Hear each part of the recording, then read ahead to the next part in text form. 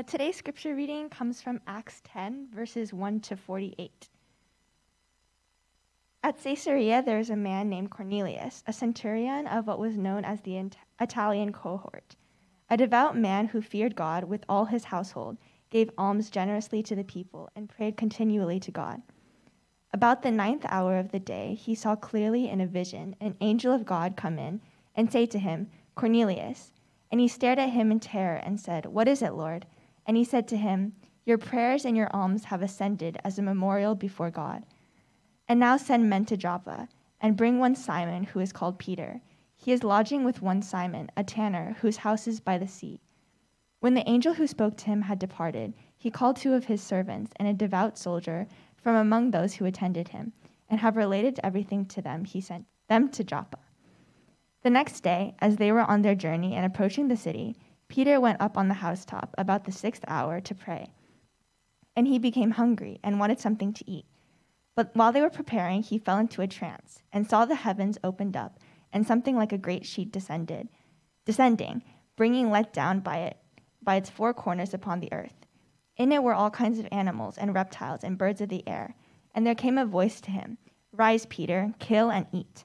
But Peter said, "By no means, Lord, for I have never eaten anything that is common or unclean." And the voice came to him again a second time, "What God has made clean, do not call common." This happened 3 times, and the thing was taken up at once to heaven. Now, while Peter was inwardly perplexed as to what the vision that he had seen might mean, behold, the men who were sent by Cornelius, having made inquiry for Simon's house, stood at the gate, and called out to ask whether Simon, who was called Peter, was lodging there.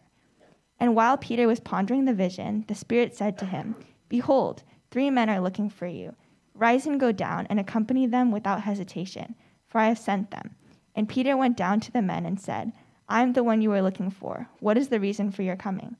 And they said, "Cornelius, a centurion, an upright and God-fearing man, who is well spoken of by the whole Jewish nation, was directed by a holy angel to send for you, to come to his house and to hear what you have to say."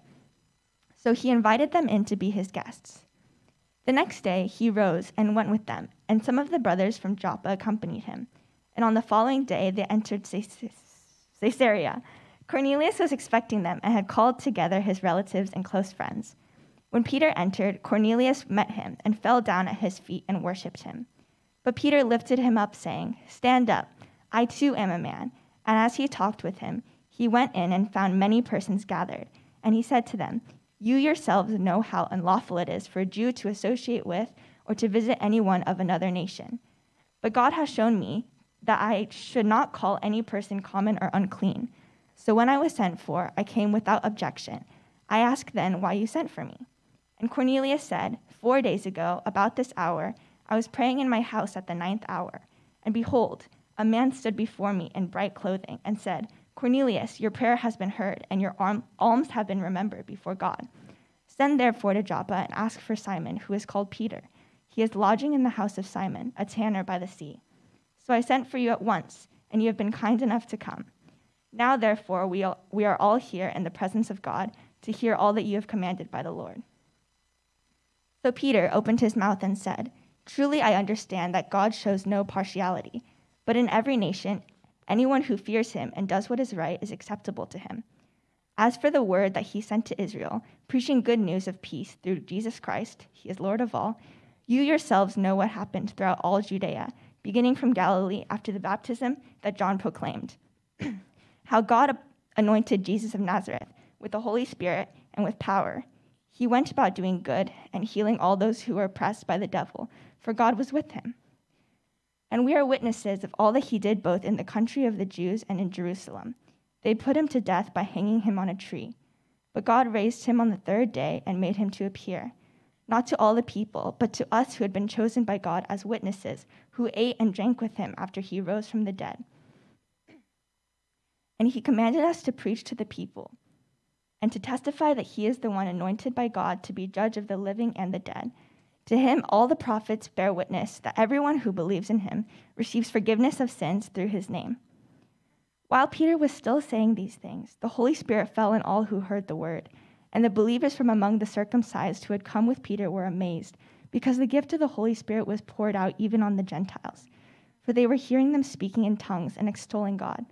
Then Peter declared, "Can anyone withhold water for baptizing these people who have received the Holy Spirit just as we have?" And he commanded them to be baptized in the name of Jesus Christ.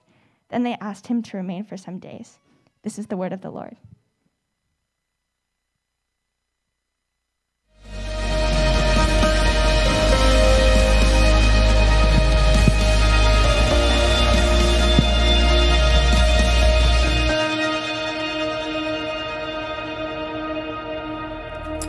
All right. Well, good morning, everyone. I'm Pastor Rich. Happy New Year again. If you're visiting us for the first time, I want to welcome you to our church. Welcome to Risen. So glad that you're starting your new year worshiping with us. And, we're back in the book of Acts, as you can tell. We took a short break during the Advent season.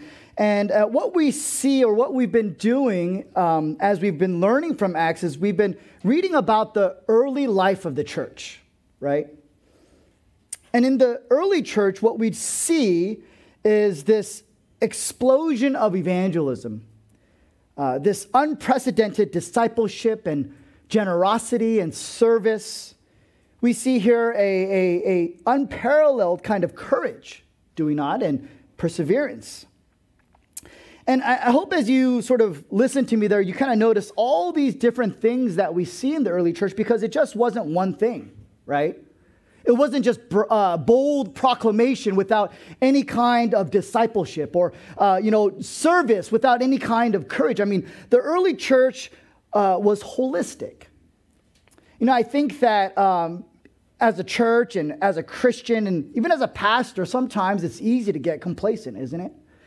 It's easy just to be passionate about the thing that maybe you're passionate about. But what we see in the early church is this holistic faith.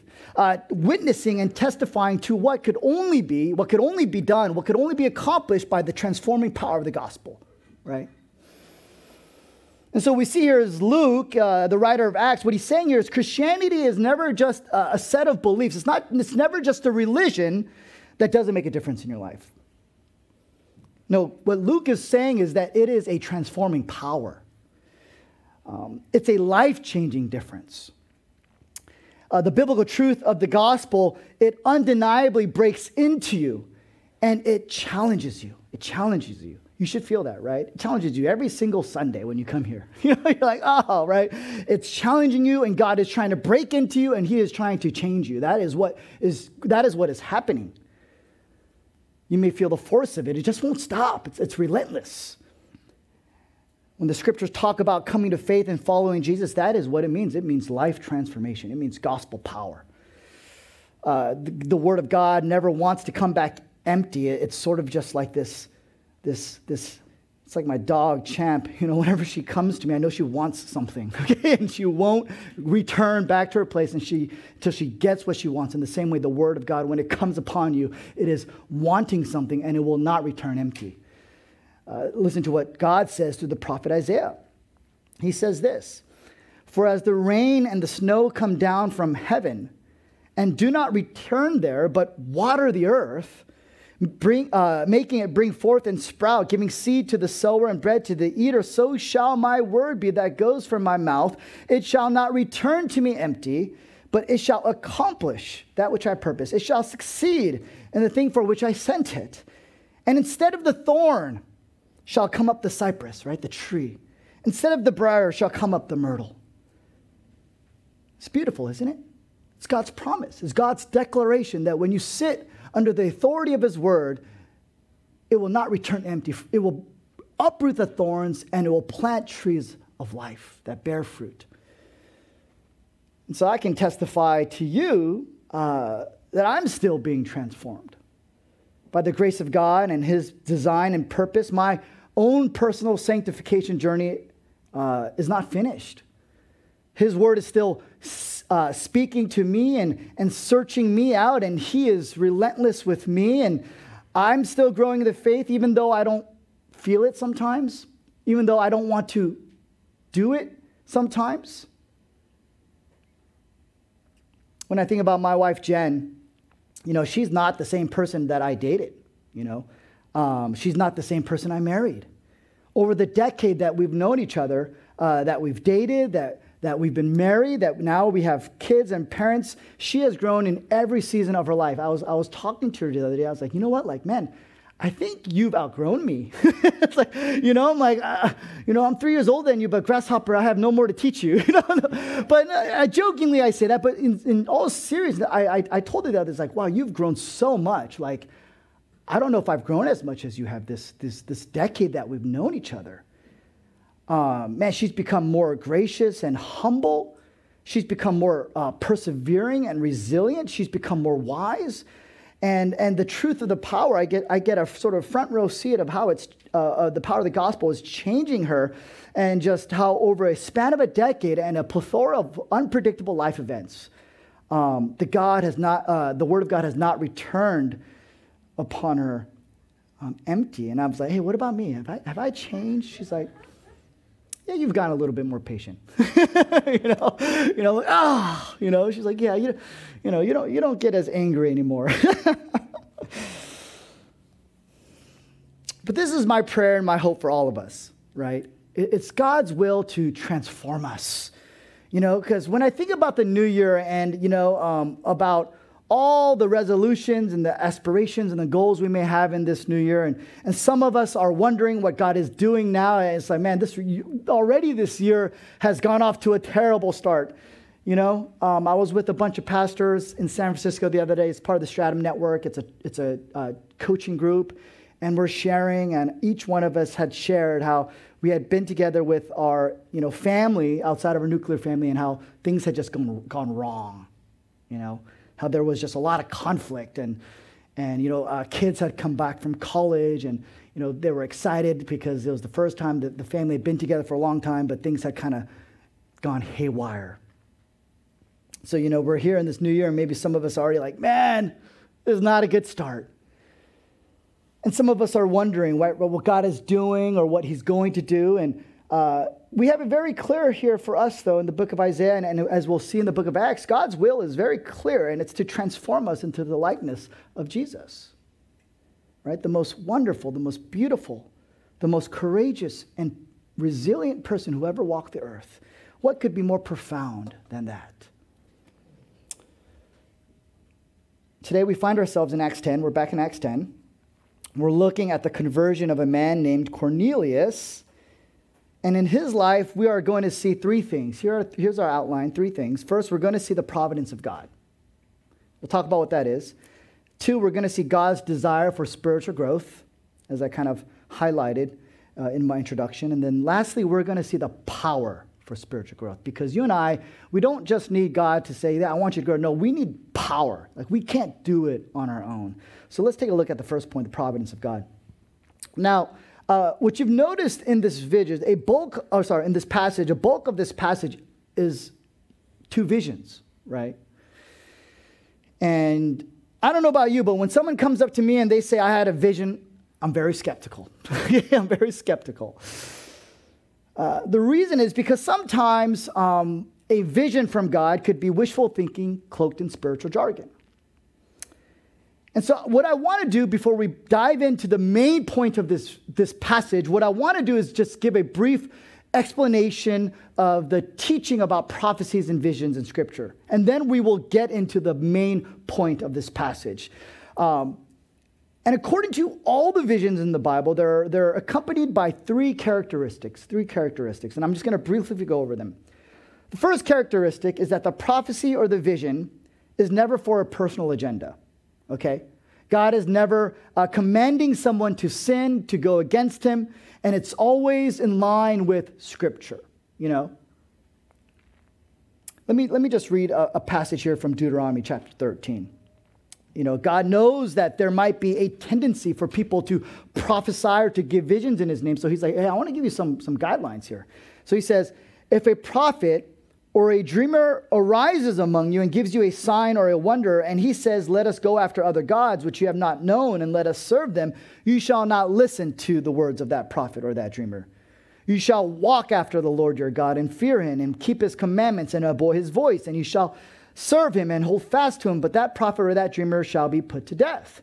because he has taught rebellion against the Lord your God, who brought you out of the land of Egypt and redeemed you out of the house of slavery, to make you leave the ways in which the Lord your God commanded you to walk, so you shall purge the evil from your midst. So the first thing we see here, that prophecy, it always serves the mission and the love and the glory of God. You know, sometimes you see certain, churches, and sometimes the leader will say, oh, I have a prophecy now, like I am actually, right, God, or, I am the second coming, and it's going against the word of God. It's going against the fact that Jesus is only God, that Jesus is the one who will be returning the second time. And so what we can identify here is that prophecy always serves the glory of God and not to the prophet. Now, the second thing we see here in God's guidelines for prophecy is that it always came true. It always came true, right? I remember I was at a retreat when I was a youth student, and someone prophesied over me and was like, you're going to do this, you're going to do that, you're going to do that. Or you were this, identifying things in the past. And I was like, actually, no, I'm not the oldest child. Actually, I wasn't born here. And the person was like, I got 2 out of 5 though, right? I'm like, no, man, that's not prophecy, right? That's guessing. To prophesy falsely, whether it's with good motives or bad motives, actually in the Old Testament, it was punishable by death. Right? To speak on behalf of God is a serious deal.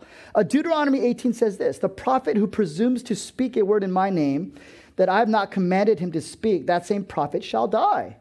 And if you say in your heart, how may we know the word that the Lord has not spoken? When a prophet speaks in the name of the Lord, if the word does not come to pass or come true, that is a word that the Lord has not spoken. The prophet has spoken it presumptuously. You need not be afraid of him. So, I'll tell you, as one who speaks on behalf of God, I'm usually terrified half the time. Seriously. I'm also, anytime you ask me for advice, I'm like always hesitant to say. I'm like, I don't know, man. There's like a million things God could be thinking or wanting. I don't know what his will is. We need to pray about it. And we could say this might be it. But for me, I'm just usually hesitant. And when I do make mistakes, which I do, I'm thankful that we're in the new covenant now, and that y'all aren't going to put me to death, right? We don't have to make bloody sacrifices because Jesus is the one who's paid it all. But we have to be very careful when we're listening to each other and we're trying to identify God's will. Because when we say, hey, I think this is God's will for you, we are speaking on behalf of God, and there are tremendous consequences for that, not only for the person who listens to you and thinks you are speaking on behalf of God, but just between you and God, right? Alone. So that's the second thing we see here. It always came true. And so even for me, as I share out sort of like the 2023 vision, I can't say this is God's will. I can say, hey, this is the plan that me, the elders and the ministry leaders have, but, let's pray about it. I don't know if it's God's will. We'll see what God's will is. Lastly, prophecy and visions, they are extraordinary. They are not the normal way that God speaks to us. The book of Hebrews, right from the beginning of this book, the author says, long ago, at many times and in many ways, God spoke to our fathers by the prophets, right, through prophecy and visions. But in these last days, he has spoken to us by his Son. What does that mean? What does that mean? Well, many Bible scholars believe that the New Testament era was this transitional period of prophecies and visions because Jesus' life and teachings was still in the process of being recorded by the disciples.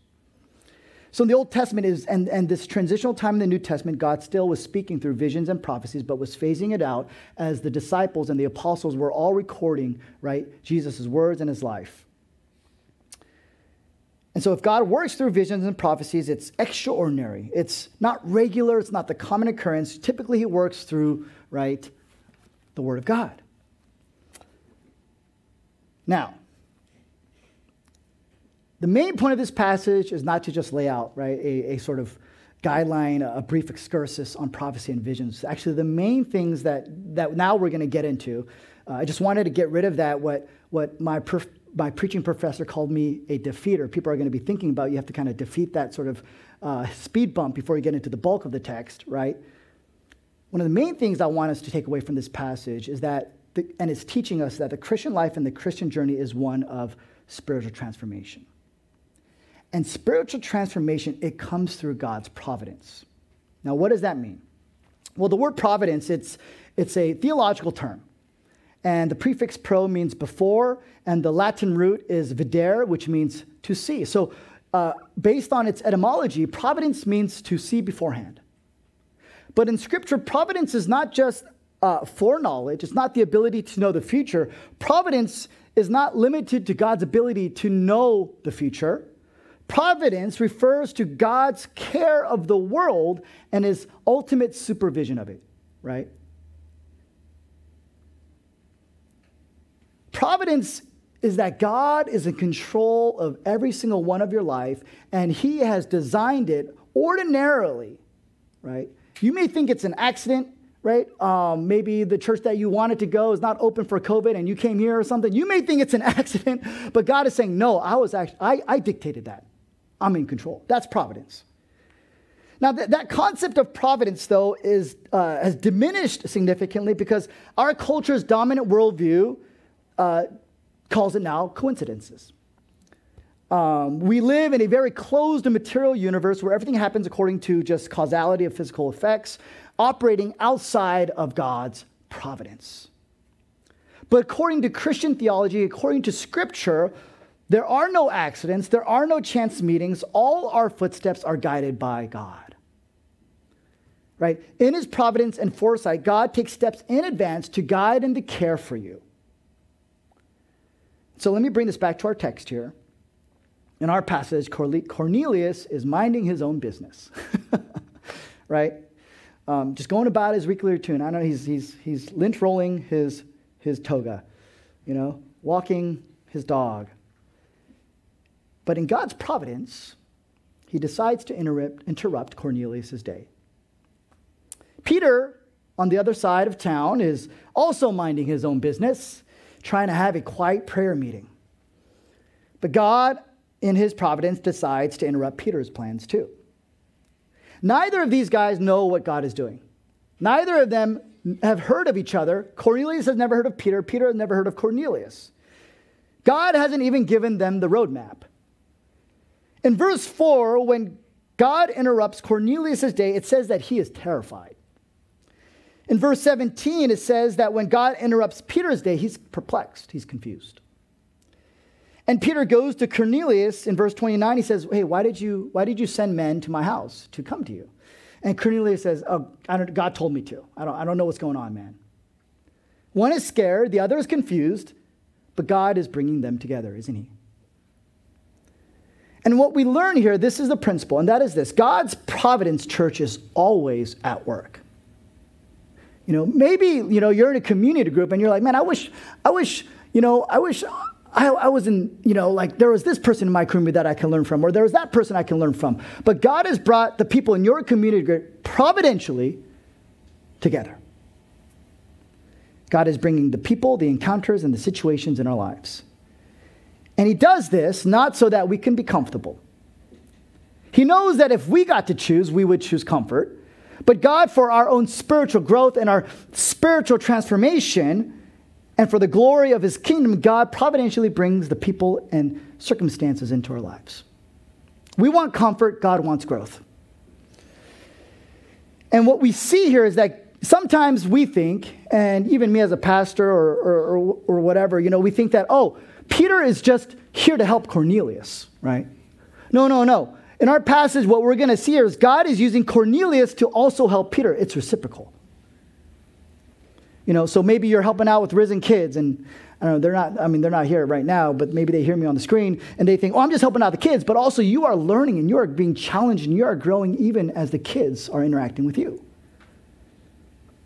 God is providentially, friends, connecting us to each other. And that is the main way he speaks to you. That is the main way he loves you. That's the main way he answers your prayer. And this passage really resonates with me deeply because we're looking at the formation of the early church.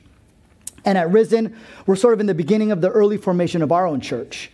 And I recognize, just as we recognize in the book of Acts, without the Lukes, without the Barnabases, without the Stephens and the Philips and the Corneliuses and Peters, and the list goes on, and we're going to see that it's not just dudes. We're going to learn about Lydia and Priscilla. Without God bringing people providentially to the early church and to our church, none of his kingdom work could happen, you see. This is a providential gathering. God is orchestrating every single one of your life in the midst of our church. But this takes faith. It takes faith. Faith in God's providence. Faith that he knows better when you want something else. Faith when you don't feel it. Faith when you can't see it.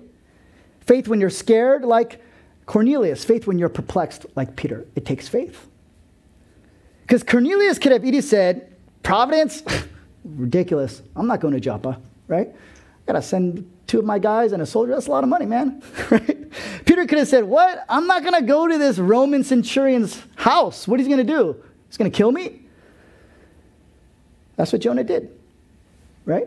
God had a will for Jonah. Jonah ran away. But both of them obey God's word. They both get out of their comfort zones, don't they? They both get together. They submit to God's word, and they're forever changed. The church is forever changed. They sharpen one another. They're bringing the Holy Spirit to each other. They're living life together. They're worshiping God together. They're reaping a spiritual harvest. It's a beautiful, beautiful thing. And so the first thing I want us to identify here when we look at this text is that God's hand is written, his fingerprints are all over it. And as we look at that, it would be like a mirror on our own lives, and we would see God's fingerprints just all over our own life, our friends, our church, our community groups, our family, everything. So that's the first thing, God's providence. Now, the second thing I want us to take a look at is God's desire for spiritual growth, right? What is God doing in his providence? He's trying to get us to grow, right? He's trying to turn us into the likeness of Christ. That's what he's trying to do. See, in our text here, we have 2 very different people. They're different in every single way. They're raised differently. They're different ethnically. They're different culturally. They're different politically. They're different professionally. At the same time, they are both very spiritual, they're both very generous, and they are both very faithful.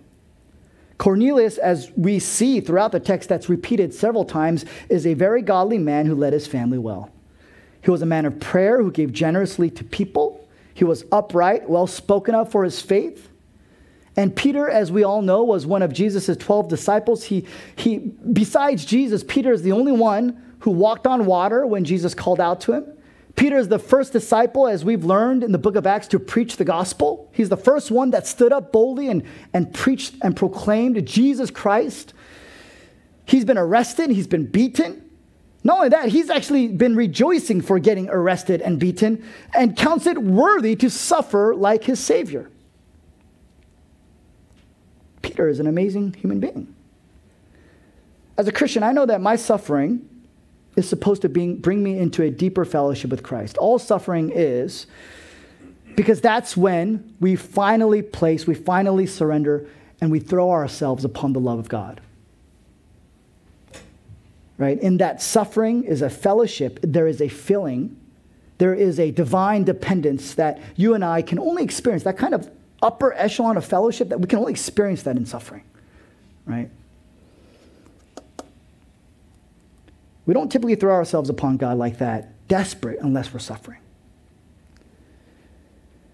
It's a way we experience this supernatural fellowship where only God, right, is carrying us. Not our jobs, not our marriages, not our families, nothing else but God. And that's hard for me, to be honest. Like I'm like, oh, I know that brings me to the fellowship of God, but I'm cool. but it takes me a while when God is trying to bring that into my life. But that's what Peter did. Peter kept voluntarily putting himself into suffering so that he can experience this blissful fellowship. But what is God saying to both Cornelius and Peter here? 2 very godly men, 2 very devout, faithful men. God is saying, there's more growing to be done. That's what he's saying. I'm going to shake your life up. You need to grow more.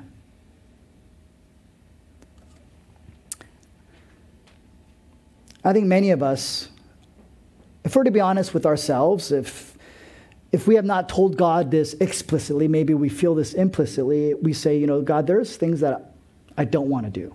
There are things I don't want to do for you. There are areas where I do not want to grow.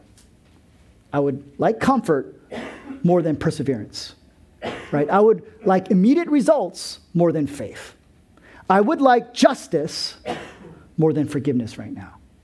Right? There are areas in our lives where we tell God, I don't want to change.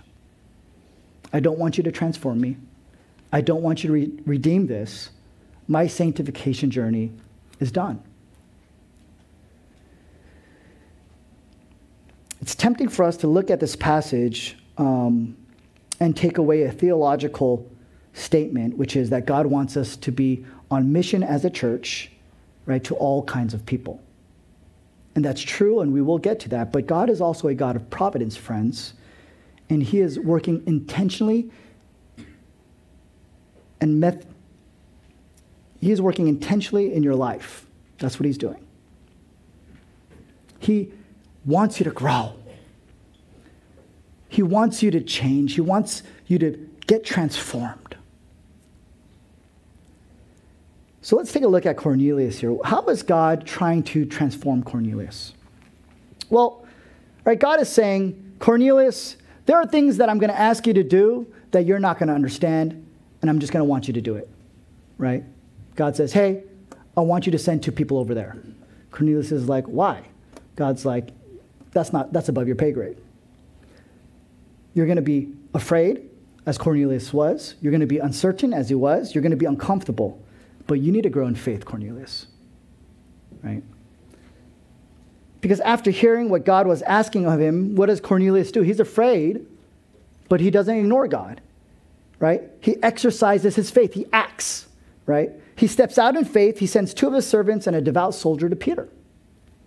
In doing this, Cornelius is not just stepping out in faith, he's also sacrificing. You know, I've been doing ministry for 15 years, right? Youth pastor for 8 years, assistant pastor, church planting apprentice. I'm the church planter now. Every single season of my life, I'm like, God, I give my best. I'm like, I have no more to give, right? And God's like, you can sacrifice more, Rich. And I'm sort of at this place now, you know, coming out of the pandemic. I'm like, Lord, I'm tired. There's no more. I can't give you any more. And God's like, no, you can give more. I was reminded as I was reading this text, Moses, right? You know, when did God call him into ministry? After 40 years of being a shepherd, God called him at the age of 80 to lead Israel out of Egypt. You see? God doesn't, we're not done until God says we're done, you know? And so he sacrificed, and Cornelius is, you know, he's generous. And God's like, no, I want you to sacrifice more. Go send 2 soldiers and go send a soldier and 2 of your servants to Joppa. Go. And Peter arrives. What does Cornelius do? Well, in the beginning of our passage, in verse 2, it says that Cornelius was a devout man who feared God with all his household, right? So his family worships God. But later, when Peter comes in verse 24, it says that Cornelius called together his relatives and close friends, right? So what's happening here? Cornelius is growing in his evangelistic efforts, right? He's probably getting rejected by some of his friends that he wants to invite. Some probably don't even respond. Some probably think he's crazy. Some probably are tired of hearing him trying to invite them to come to church. But Cornelius doesn't care about any of that.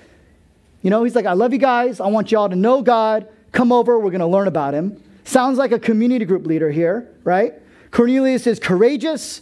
He's joyful. He's bold. He's confident that this God, the gospel, is what people need. Cornelius is sort of like this garden, and there's this explosive life in it. It's waiting to bear fruit. And so God is bringing providentially people into his life so that there can be growth here. So Cornelius he's not only a faithful person who leads his family, now he's became a courageous evangelist, right? Who's inviting his friends, who's inviting his relatives, whatever they say.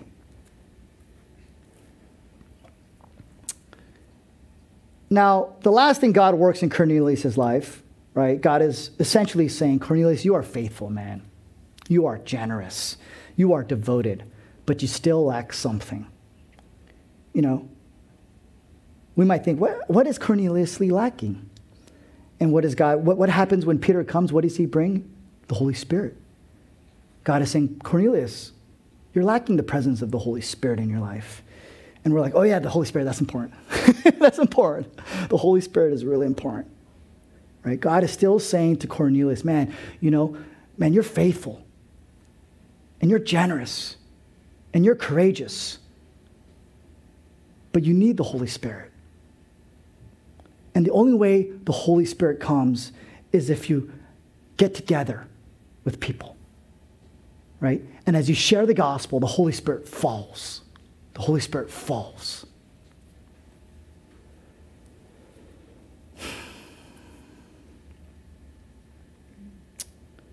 God also challenges Peter. Peter also has room to grow. For all of Peter's relational capital with Jesus, he was handpicked by Jesus to be his disciple, walked on water, one of the three who saw Jesus transfigured. God tells Peter, hey, you got room to grow too. Right? Because Peter was very, very, very used to his way of practicing his faith. And he had a lot of religious assumptions. He figured, hey, these are how things should be done. It's how I understand faith should be practiced. And God is saying, Peter, I love you. I'm using you, but you got room to grow. And in the same way, church, God is coming to us today, just like he came to Peter and Cornelius. And God is challenging our comfort. He is challenging our fears. He is challenging our assumption. And he's saying, look, there's a beautiful garden bed here. Let's grow it. Let's grow it. Now, this brings us to the last thing we see in our text, the power for spiritual growth. I've preached on this text twice. This is the second time I've preached on this. And this passage is just masterful. It's masterful. And it's like doubly masterful because it's all by God's providence. No one knows what's happening. And God is the one who's writing this. Because Cornelius and Peter, they're natural enemies. Because of the Roman occupation in Israel, there is this natural enmity, this natural hostility between these two people groups, the Romans and the Israelites. A centurion was the commanding officer in the Roman Empire, and a centurion is the one who carried out Jesus' death. So neither of these two would really step into each other's homes. And second, in the Old Testament, there were these rules and regulations in how Jewish people were supposed to live. There was this distinction between clean and unclean. And most of the time, something unclean was related to death, to evil. And so if you went to a funeral, or if you broke of any of God's commands, you'd be considered unclean, and you had to offer sacrifices to atone for that. Some of the clean laws that seemed arbitrary, so cows were considered clean to eat, but not pigs. But all of these clean and unclean laws, they were just a reminder of this principle that God wanted to teach everyone. That is, look, y'all don't know how holy I am, how clean I am. Y'all think you're clean? No, I'm the only one. I am the only one. That was the principle.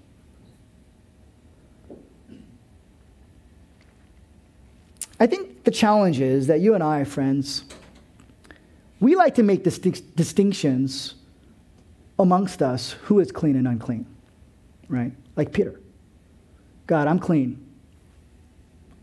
I don't hang out with unclean people. Or when we're with one another or we talk to each other, we go, oh, that's not something I would do. That sounds unclean. But the book of Hebrews, it reminds us that no one is clean. And nothing we do makes us better or worse than each other. Because in God's eyes, God is the standard. God is the ultimate judge. He sees our thoughts. He sees our minds. He sees our public and private lives. In God's eyes, we're all unclean. In the book of Hebrews in chapter 10, the writer is trying to remind the Jewish congregation of this.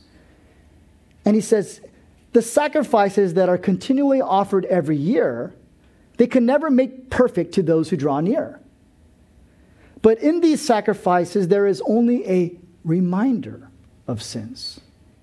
For it is impossible for the blood of bulls and the blood of goats to take away sins.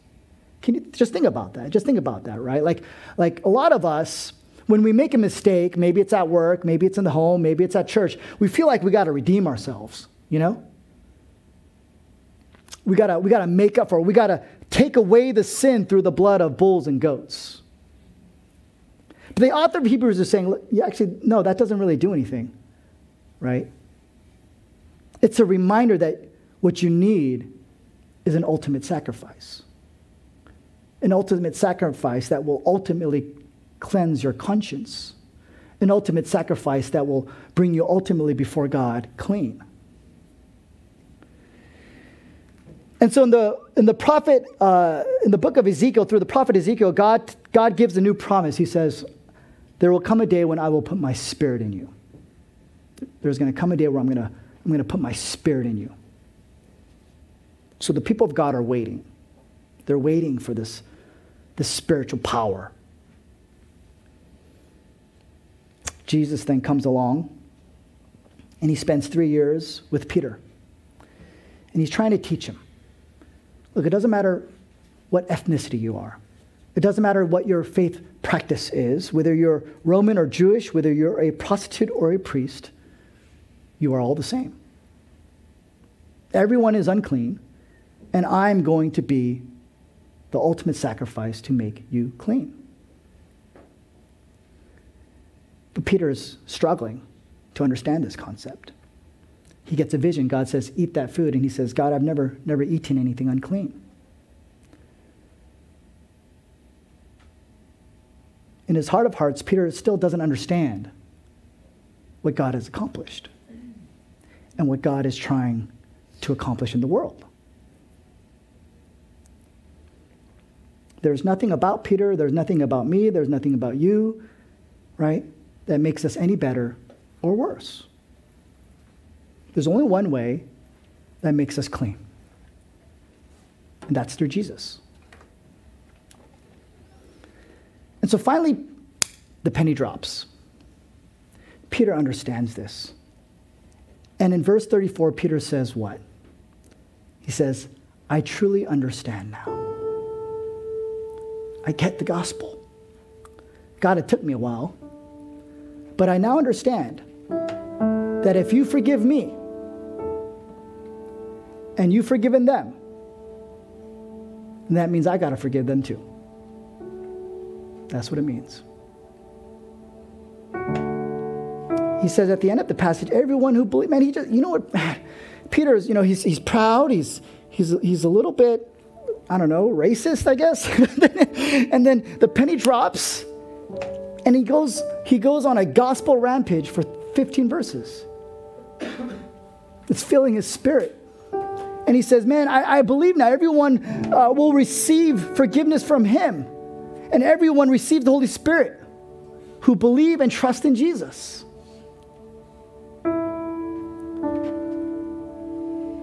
I love just how God's providence works.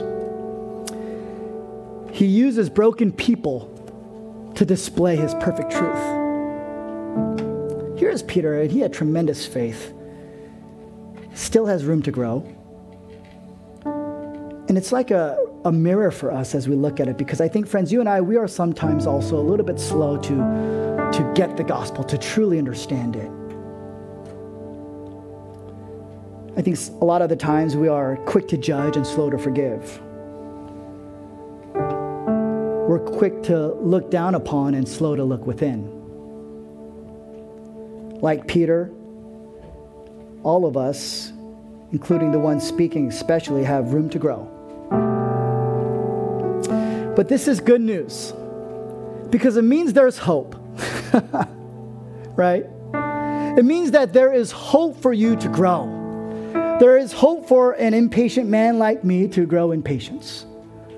There is hope for even a fool to become wise. And I've been deeply convicted of this passage this week, because I think just for me as a spiritual leader, there's just so much pressure to have all the right answers. But this text lets me know, man, Peter didn't have all the right answers. What makes you think you're going to have the right answer? It's okay. It's okay to be imperfect. It's okay to make mistakes, because none of us is perfect. All of us have room to grow. That's how it's supposed to be. So I am looking forward to this year. It's funny, before I kind of went into this sermon prep, as I'm thinking about all the things that I feel like God is calling us to do as a church, I'm getting overwhelmed. I'm like having a panic attack. I'm like, I don't know if I can do this. I don't know if we can do this. After going through this text, I'm filled with the gospel, right? If God could change Cornelius, if God could change Peter, if God could providentially use people in the early church, he can accomplish what he wants to accomplish in us. It's not up to me. It's not up to you. It's up to God, the gospel, the Holy Spirit. And so I'm praying for all of you. I'm praying for our sanctification. That's what I'm praying for us this year, sanctification, spiritual transformation. I'm looking forward to the fact that by the grace of God, that our transformation, your sanctification process is not finished.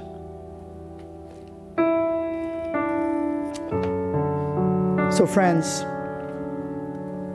I just want to remind you today that God is a God of new mercies. He is a God of faithfulness. Nothing is going to ever stop him. All you need to do is believe. Let's pray. Heavenly Father, we come before you, and we're all in such a different place. And some of us are tired. Some of us are exhausted and burnt out. Some of us are really content. But it doesn't matter where we are per se, because at the end of the day, you are speaking to us. Your word speaks to everyone, and it does not return empty. It takes out the thorn and the briar, and it brings up a cedar. And you are calling all of us to grow together. You are calling all of us, in a sense, for our mistakes to be redeemed through repentance, and they continually sanctifying a process. In the world, they want us to fake it till we make it. In the church, it's called repentance. It's called confession and forgiveness. And so we come before you and we ask that you would forgive us. Forgive us for our pride. Forgive us for our comfort. Forgive us for our arrogance, our hypocrisy, our self-righteousness. And that this conviction would not bring us to despair, but that it would push us towards the cross as we throw our sins upon the cross where you have died and nailed it. And then we will be filled with your forgiveness and grace and love and the power of your resurrection every single day. For this new year, we pray in Jesus' name, amen.